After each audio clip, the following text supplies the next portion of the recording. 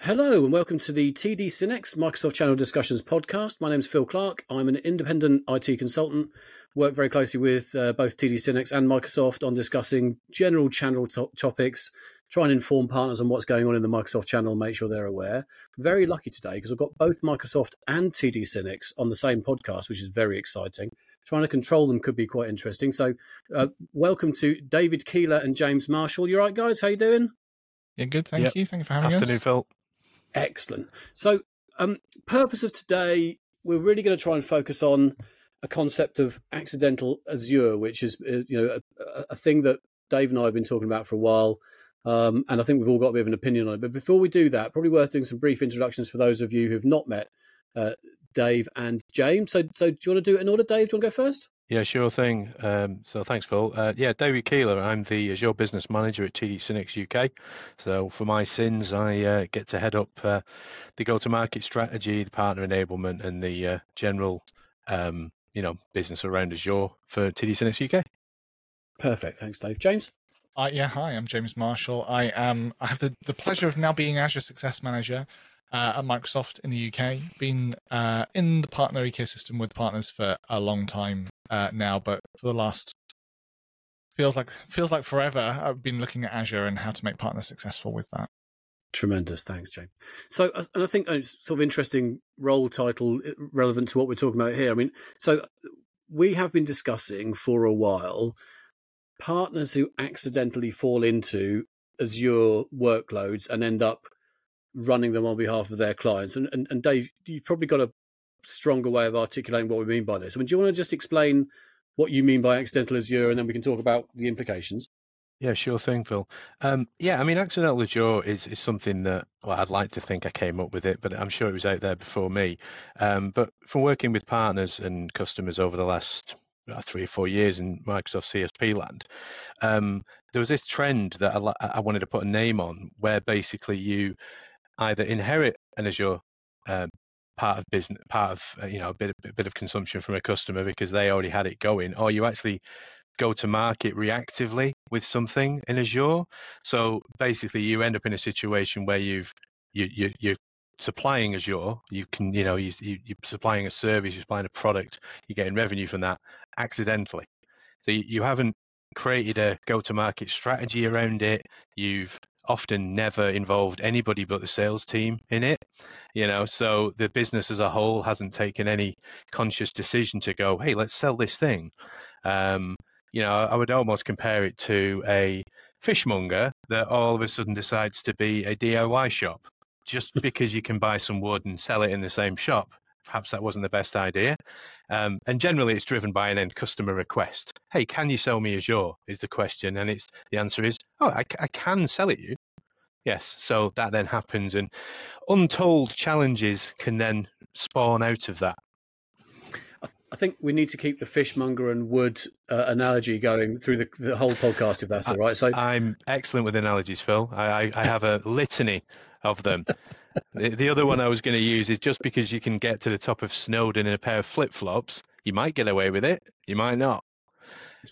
It's been a long week, Dave, isn't it? It's not recommended. You can tell we're recording this on a Friday. And James, I suppose, in the context of what Dave's just explained, I mean, I can imagine a lot of partners have fallen into this over time. Maybe it's less prominent now than it was. I mean, you get a view across multiple partners, as does Dave. Have you got a view on, so from Microsoft's perspective, what the implications of this are? I mean, look, I think the analogy, we could debate, right? But the point is right. When you become a CSP partner, you kind of get access to the whole catalog. And when your customers are asking you for something and you can sell it, you're not going to say no necessarily because it's money in the bank for you. And there are definitely examples of partners where, like you say, customers have come along with, some burning platform, a hard disk has gone in a server, something's gone wrong. You can imagine the scenarios. We need to get back to business quickly. Let's just stick it in the cloud for now. Let's spin up a VM. Let's do whatever, right? And there's a difference between reacting to that and solving that immediate problem that the customers come to you with, and then intentionally going to market to sell Azure solutions and services. And what ends up happening is those partners acquire a couple of customers that they've picked up along the way, and they're just billing them every month. Just, here's your bill for, $200, whatever. And they never really look to grow that customer. They never really look to check in on that. It's just a bill that gets generated. By that point, the customer probably maybe doesn't even realize what they're paying for, or understand the implications of it. And so it just forms this long tail within the partner of, stuff that's easily overlooked. And of course, that has some potential upside because they're customers that you could go back to and grow. But also there are some, potential risks there in terms of, those customers, while they're only spending a small amount, they're on Azure by accident, almost. They need governance and due diligence done to them, and they need to have security baselines in place. And, you should look after them as if they're spending a lot more. So it is something that I think you're right. It perhaps is happening less and less as more and more partners really show a strong desire to grow Azure practices more intentionally. But there are definitely loads of customers out there where, they're on Azure by accident, but with a huge opportunity to do more. And I think it's interesting, isn't it? Because there's lots of ways of building a business. You can be a fishmonger and sell wood, for instance, but you'll make money, but you clearly don't have the necessary skills. I mean, the problem you've got, I suppose, is with technology, it changes so quickly. Sometimes you do genuinely need to be reactive, and just grab opportunities when they come to you, rather than having a beautifully formed business plan. And I know that's a little bit counterintuitive in some cases, but is it okay to do this? I mean, I suppose you can save yourself a lot of training and a lot of thought time and just dive in and then fix it afterwards. I mean, have you seen any good news stories or reasons why this could work, Dave? Yeah, well, James hit the nail on the head before. The difference between, fishmongers and selling wood and getting access to the entire CSP proposition is that once you're in there, you've got access to the whole thing. There's not a limit on what you can do with that platform. It's not as if you, because it's the first time you've gone in there, that there's like a barrier of the amount that you can do, or there's additional safeguards put on you because you're a first-time user. So I would say, yes, while on one hand, to grow a business, you will sell and supply what you're being asked for. So it does make sense to be reactive, but at least to start off with the very minimum of security baseline. At least protect yourself and your customer to start with. Same as if you again, analogies, but you got a house, first thing you do, you lock the front door. Make sure there's a lock on the door, right? It doesn't require much skill. It's something that's quite easy to do, and we as a trusted partner can help with that quite simply. So once you've taken it from there, and then move on. As James said, when you've got a customer consuming Azure accidentally, you're probably not doing any optimization with that. You're not talking about the next workload. You don't even know what it is. That could come later, but at least stopping bad actors being able to get into that subscription and that environment from day one, because you've got a shared admin password, with 20 people have been emailed it.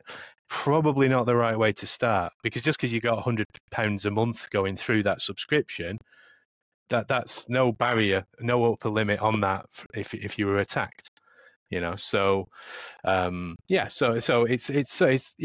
would be my advice. You can do this, but at least be aware that and as a minimum, look at the security element of it, and then go back around it. So you can take the business on, but review it. Don't leave it there for 2 years without any consideration over what it was you were doing or what else you can do with it.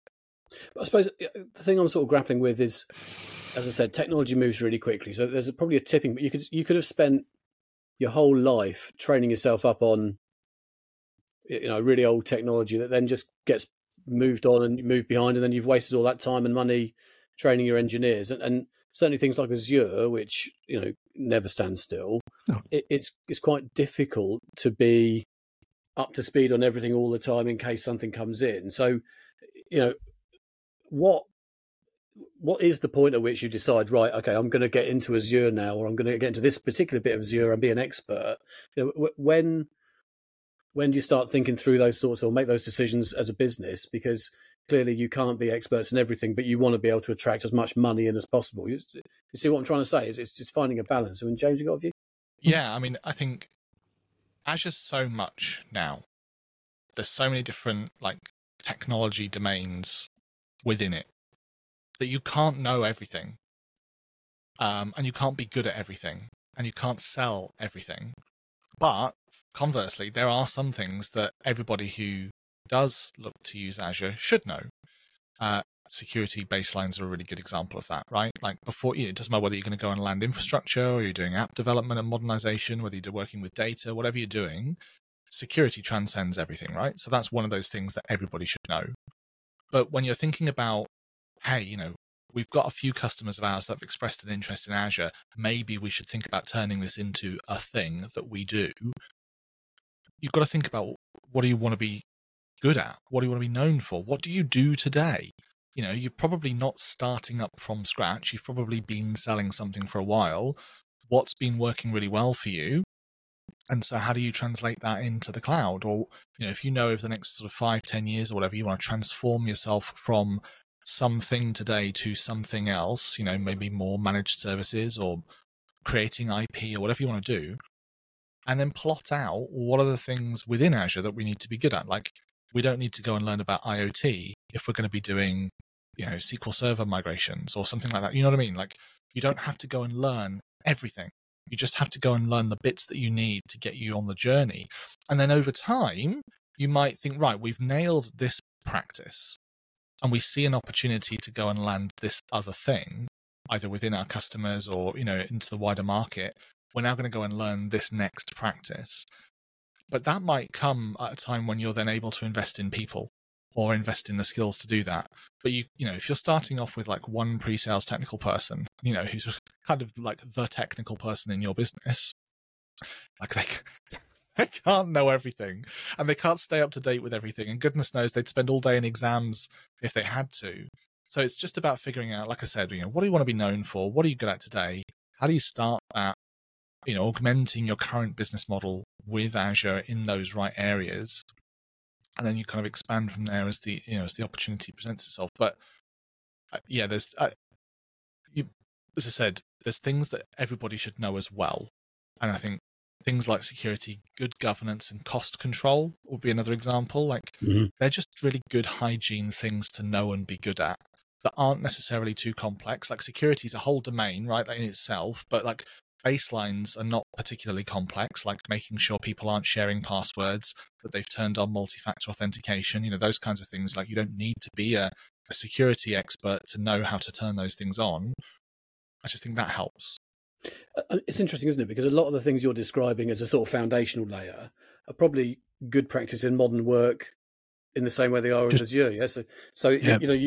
It's just applying the same general principles, but maybe on a slightly broader scope than, and I can imagine, obviously, CSP partners, we CSP partners for a reason, and most of them will be because they're modern work partners. So it's this example where if someone turns around to you and says, I've got a bit of Azure, can you run it for me? As long as you are good at the basics in the modern work, security, cost control, all the things that you just mentioned, James, then actually it shouldn't be too bad, albeit there probably is some basic level of training in Azure and how those hygiene factors are applied that needs to be adopted. Is that sort of a fair summary, do you think, Dave? I think so. Yeah, absolutely. No, absolutely. I mean, the fundamental blocks like that are not, unique to Azure. These are just good practice with anything. I often compare some, especially on the security side of things, to how you would handle a mobile phone with either yourself or with a child. You wouldn't just hand an unlocked, unlimited phone to anybody and go, crack on. But yet somebody will do that with an Azure subscription.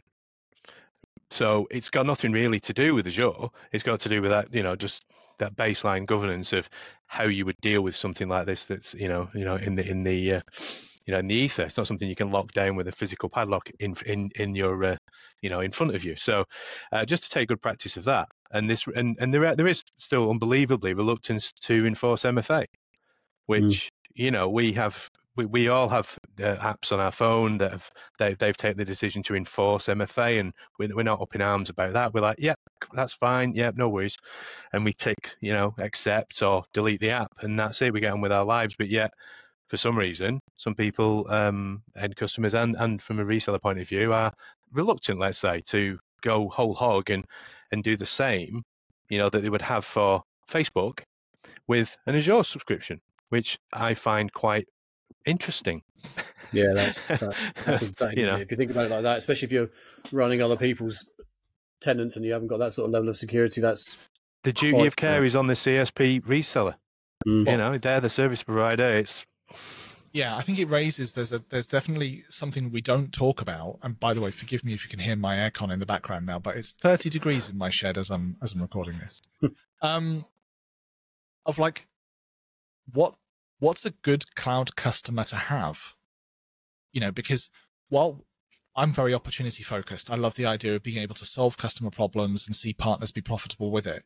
But that's not necessarily every customer. Because Dave, to your point, like, if you're the kind of customer that doesn't even want to turn on basic MFA to secure your environment, then you've got to say as the partner, like, are they the kind of customer you want? Are they the kind of customer that's really taking this seriously? Or are they the one that at 3:00 in the morning, 6 months from now, have a cyber breach because somebody in their organization clicked on a phishing email and now suddenly there's a $300,000, bunch of crypto mining running or something? Like, do you want that liability? And that's not to scare people, but like, there is that basic contracting of like, hey, you want to get your services from us. You want us to help you. We want to help you. But in order for us to do that, we've got to kind of agree on like some just basic things here. It's like when you're going to like hiring a car, right? Like they're like, you're going to wear a seatbelt. You're going to take the collision damage waiver. You're going to do these things. And if you're not going to do all those things, guess what? You're not going to have the car.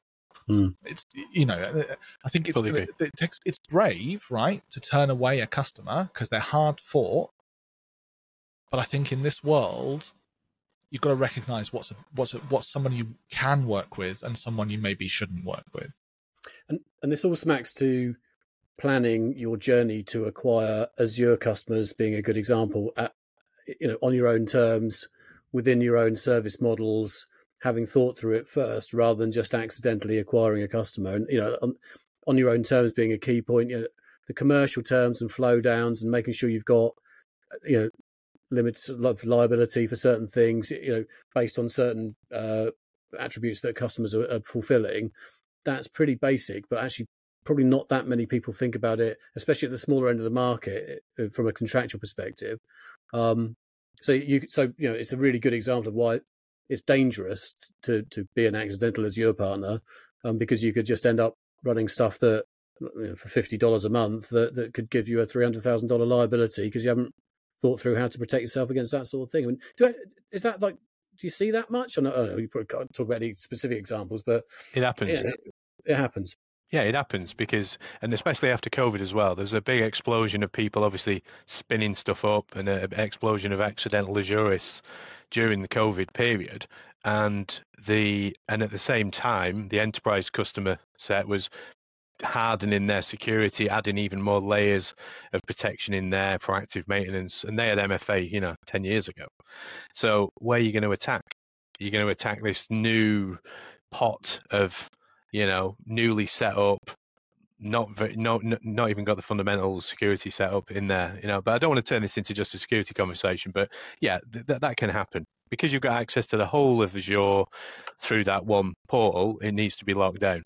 And I imagine you leave your front door open, but instead of your front door and just your house, you've got all your friends' stuff in your house and safety deposit boxes everywhere. And once you're in, you can do whatever you like in there. So a bit of care needed there. And the funny thing with all this is that, and James I'm sure will agree that just the very Azure fundamentals as a step in your very basic entry level AZ900 level, training covers all of this. And I find all too often you'll actually partners will often leapfrog that and go, and they'll start doing a bit of Azure reactively. They'll train up some admins to manage it for the customer and miss the foundation. So the house is built, the roof's on, second floor's going in, nobody put a foundation in. So it could stand up fine for a while, but it can also come crashing down with everybody inside. And honestly, that's one of my strongest things that I speak to partners about. Make sure don't go doing an AZ 104 admin or an expert level course. Have you done the foundations? Have you done the fundamentals? And is the business geared up from an invoicing point of view? From a service desk management point of view, all these things that they already have in place. Nobody bothered mentioning how has your bills come through to finance. The first time, it's like it just, not little things, but I've had plenty of conversations with partners after many months or even years of transacting where they don't know if they're making any money. Now, what an interesting question from somebody. I don't know if I'm making money on this. It's like, well, it's your business. Well, yeah, and it's all inexcusable, isn't it? Because there's so much, like you say, training courses and the foundation stuff is just available for free to partners, either supported by Disty or direct from Microsoft. I mean, James, you must have a view on what are the basics things that a partner should really be thinking about in terms of preparing themselves for an Azure workload from a customer. I think skills is obviously important, and like you say, the Azure fundamentals is fundamental. It's foundational. Like if you're going to be even considering Azure, you need to have folks who have done even just that basic level, and then obviously you need to look at the right training pathways from there. But I think you've got to think about how you make an investment in the cloud business valuable, meaningful, to the end customer. And you've got to link it to what is the business problem or opportunity you're solving using cloud services, and how do you explicitly show that link every time you talk to the customer, every time you're reviewing your service, every time you're dealing with support. Like, how do you make them remember and feel the value that they're going to get from Azure, or the combined solution of the various different clouds that you're going to take to the customer? Because the amount will vary, but let's use a fictitious example. If their IT spend every year is, I don't know, £250,000, okay, on every bit of IT that they do. If you're only getting about £500, £600, £700 a month of Azure services, as a proportion of their IT spend, it's not very meaningful. It's not enough necessarily that they're going to particularly care, about it.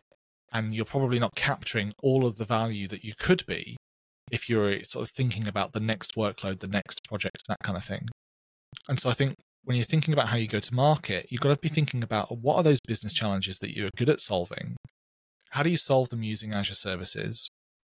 And then how do you connect those worlds within the customer so that they care about being on the cloud as well? They want to come with you on that journey, and you can become that trusted advisor. You can build that roadmap of, right, we're going to modernize this thing to solve that problem. And then we're going to help your business grow by doing this project to access that opportunity. And, you build out this multi-year plan almost of all the cool things you're going to help them do, prioritized to what their business needs to help them, be successful. And you're almost like creating your pipeline, like for the next few years for you, like just by having a bit of vision up front.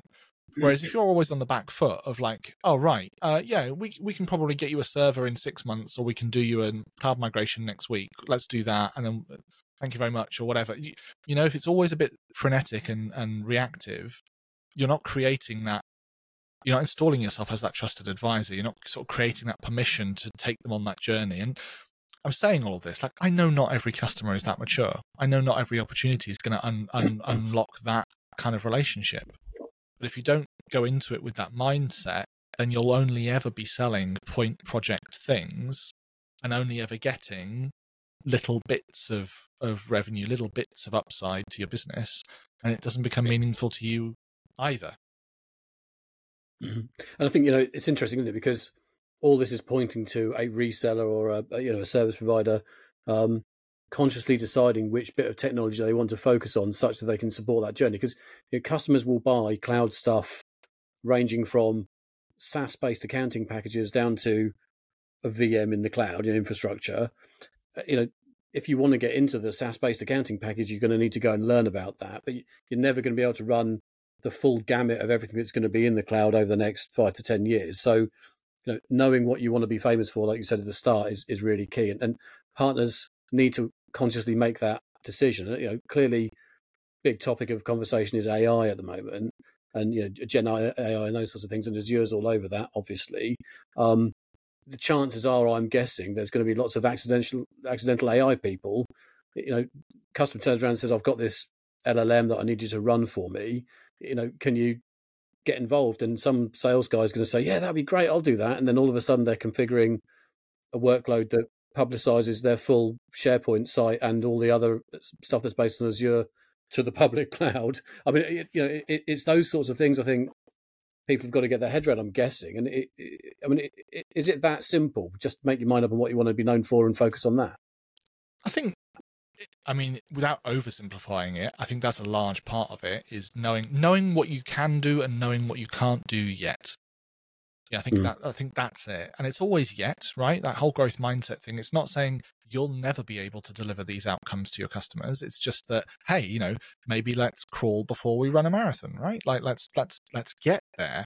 And I think, Dave, you mentioned it earlier, like almost like leapfrogging some of the basics. Like, let's not do that. Let's get the basics down, and then we'll get to where you want to go.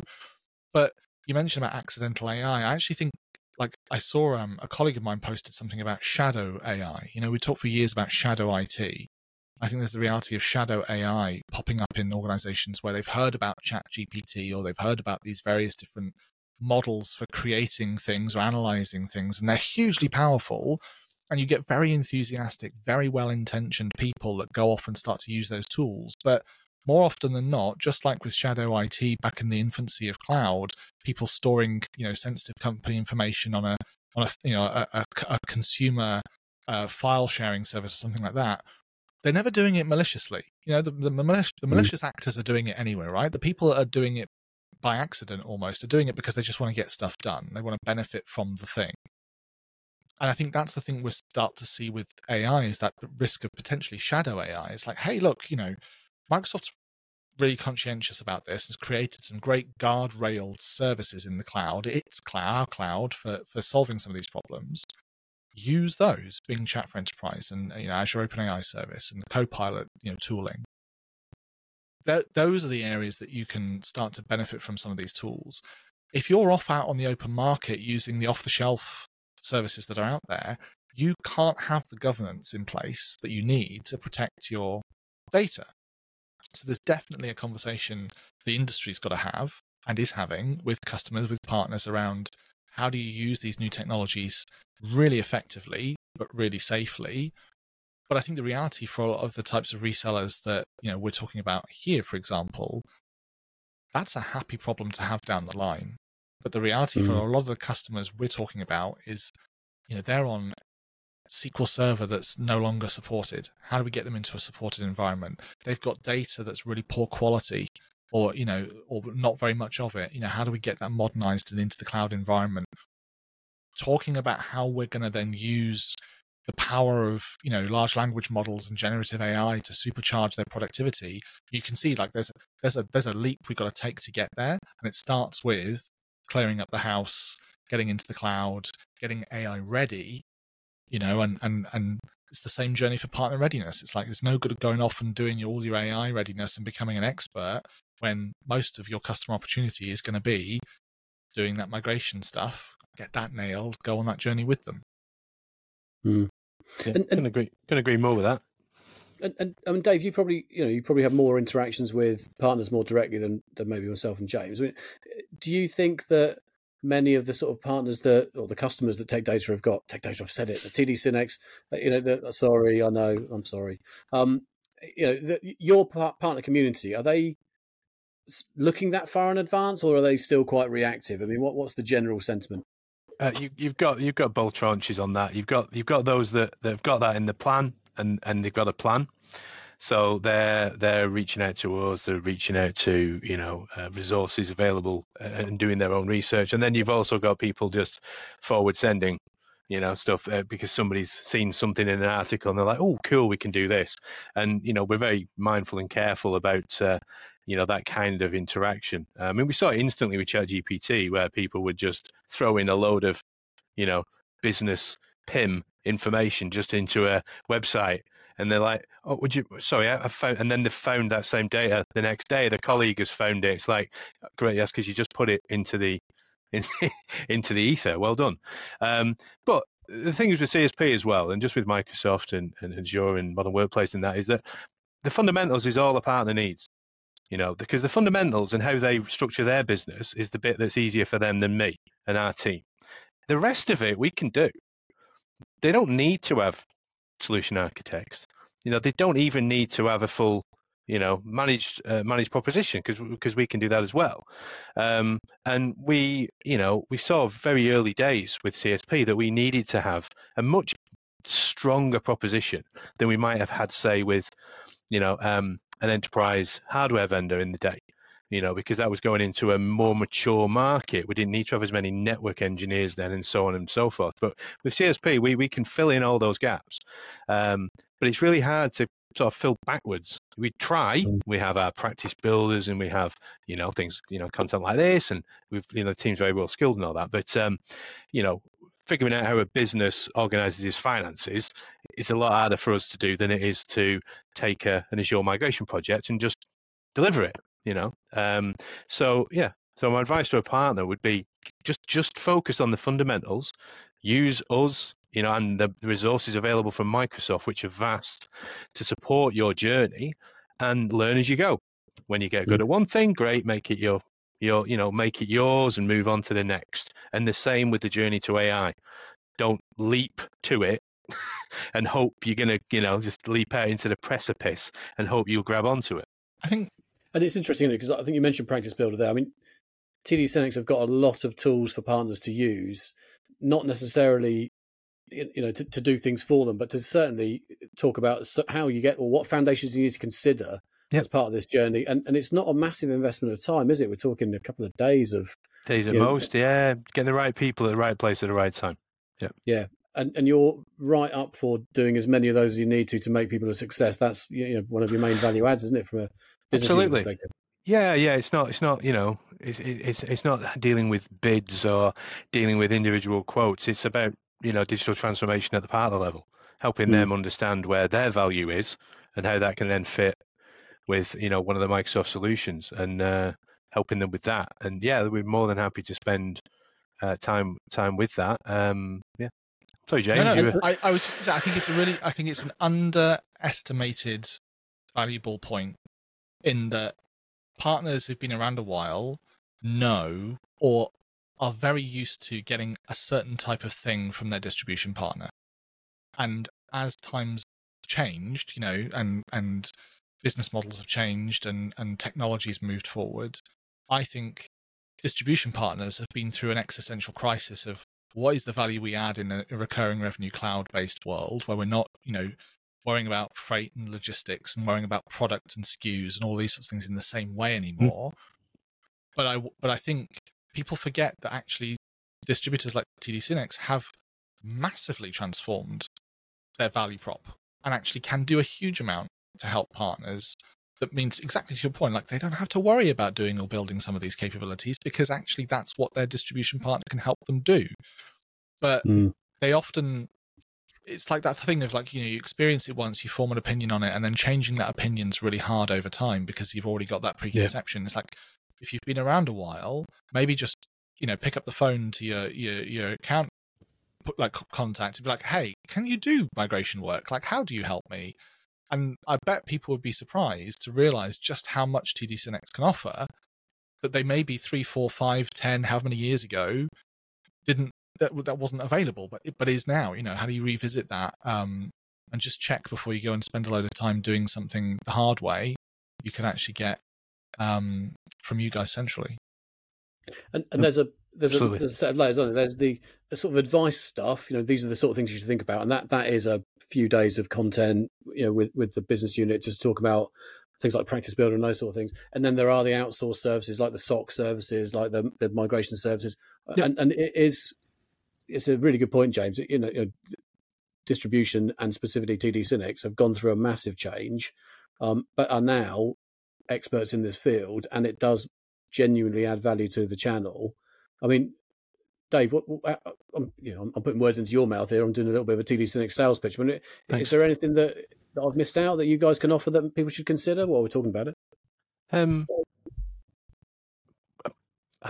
Probably. I mean, everything you can't do might be a better point is, the point is a lot. I mean, we go all the way from simple. Let's just take Azure again. We go all the way from advice on partner center, how to navigate the Microsoft programs. We're experts on all of that, how they can make money and all that, all the way through to full-blown managed service for Azure. Through to full data project, and Synapse use and managed security operations center kind of offering. Everything between those two things. So right from the I can't read my invoice through, I need a quote, all the way up through all the migration offerings, and we're not too proud to know that some stuff that we're better partnering with somebody else as well. So we will use the best in the business for data projects. We will use the best in the business for AI projects, because we're not there yet, but we will be. But just like our partners should lean on us, we lean on other people as well, because that makes sense. And we can do the whole thing. What I often say to a partner is, all you need is customers. You've got customers, we can do the rest. Even down to telling them who to speak to and what proposition to talk to them about, because we have data on that as well. So it's the whole shebang. Which again, coming from 20 years of enterprise hardware, we didn't need that level of control management and proposition, I guess, because it just wasn't as broad, and the partners weren't as many, and they weren't as not further away from the goal, but they're earlier off in their journey than a 40-year-old die-in-the wall network firm would have been. So just ask us. If we can't do it, we're probably thinking about it, or we'll know somebody else that can do it. Yeah. So I suppose in summary then, so the Accidental Azure thing, there's probably no excuse for it. It might be okay short term, but actually getting the foundations in place is sensible. Yeah. But there's no excuse for it in the context of the fact that both Microsoft and distribution have got loads of tools out there to help you set that journey out. Yeah. And actually, it's sensible as a business, in the service provider, in the channel generally, that you need to make your own mind on what you want to do before you get into that position. But actually, that's not a big lot of thoughts, and realistically, TD Synnex certainly can help you with those sorts of thought processes as well. So there's no reason why this should happen. And in terms of sort of call to action, then if partners are sort of resonating with some of this, thinking, "Oh, I've got a couple of Azure customers and they're quite small, but they could be quite risky," what's the one or two things they can do? I'll start with James, and then David's making the call me. Pick up the phone. Pick up the phone. I was going to say that would be my first recommendation. Is if you've got a sniff of something you think you can do, an opportunity that's come in, because the customer's come to you with something, or you've got an idea of a direction you want to take your business in. It's like the old BT adverts. It's good to talk, right? Just pick up the phone, speak to someone, chew the cud, talk it through, and leverage that expertise that you have around you by being in that ecosystem to help you figure it out. Don't try and just push your way through to the solution on your own, because there's, probably more than a century or more of collective learning and expertise sitting at the end of the phone or the other side of an email, desperate to help you be successful. Go use it. Go call it. And if you're a bit shy on the phone, the email address is csp.uk@tdsynnex.com. But I think most people are. You'd hope that people would engage with their account managers to ask these sort of questions. So like I said, I think we're sort of running out of time a little bit, but really appreciate your thoughts. I actually think this Accidental Azure thing is a really interesting thing, because it's not just Azure; it could be future technologies, and partners should be actively encouraged to engage with their disties to support them on their journey as a business, such that they have made conscious decisions to do or not do things, not necessarily just follow the couple of quid they can make on a customer opportunity. James, Dave, as ever, fantastic to see you. We've all got envy of James's setup because he's got, for those of you not watching on video, he's got the best camera and he's got a fantastic background, and Dave and I have just got the backgrounds of our study. So yeah, but that's how things work when you're a professional. Yeah, anyway, so lovely to see you both. Thanks, Phil. No doubt we'll have more conversations like this over the coming months. Absolutely. I hope you have a lovely weekend. You too. Thanks, Cheers, guys. everyone. Cheers. Bye. See you soon.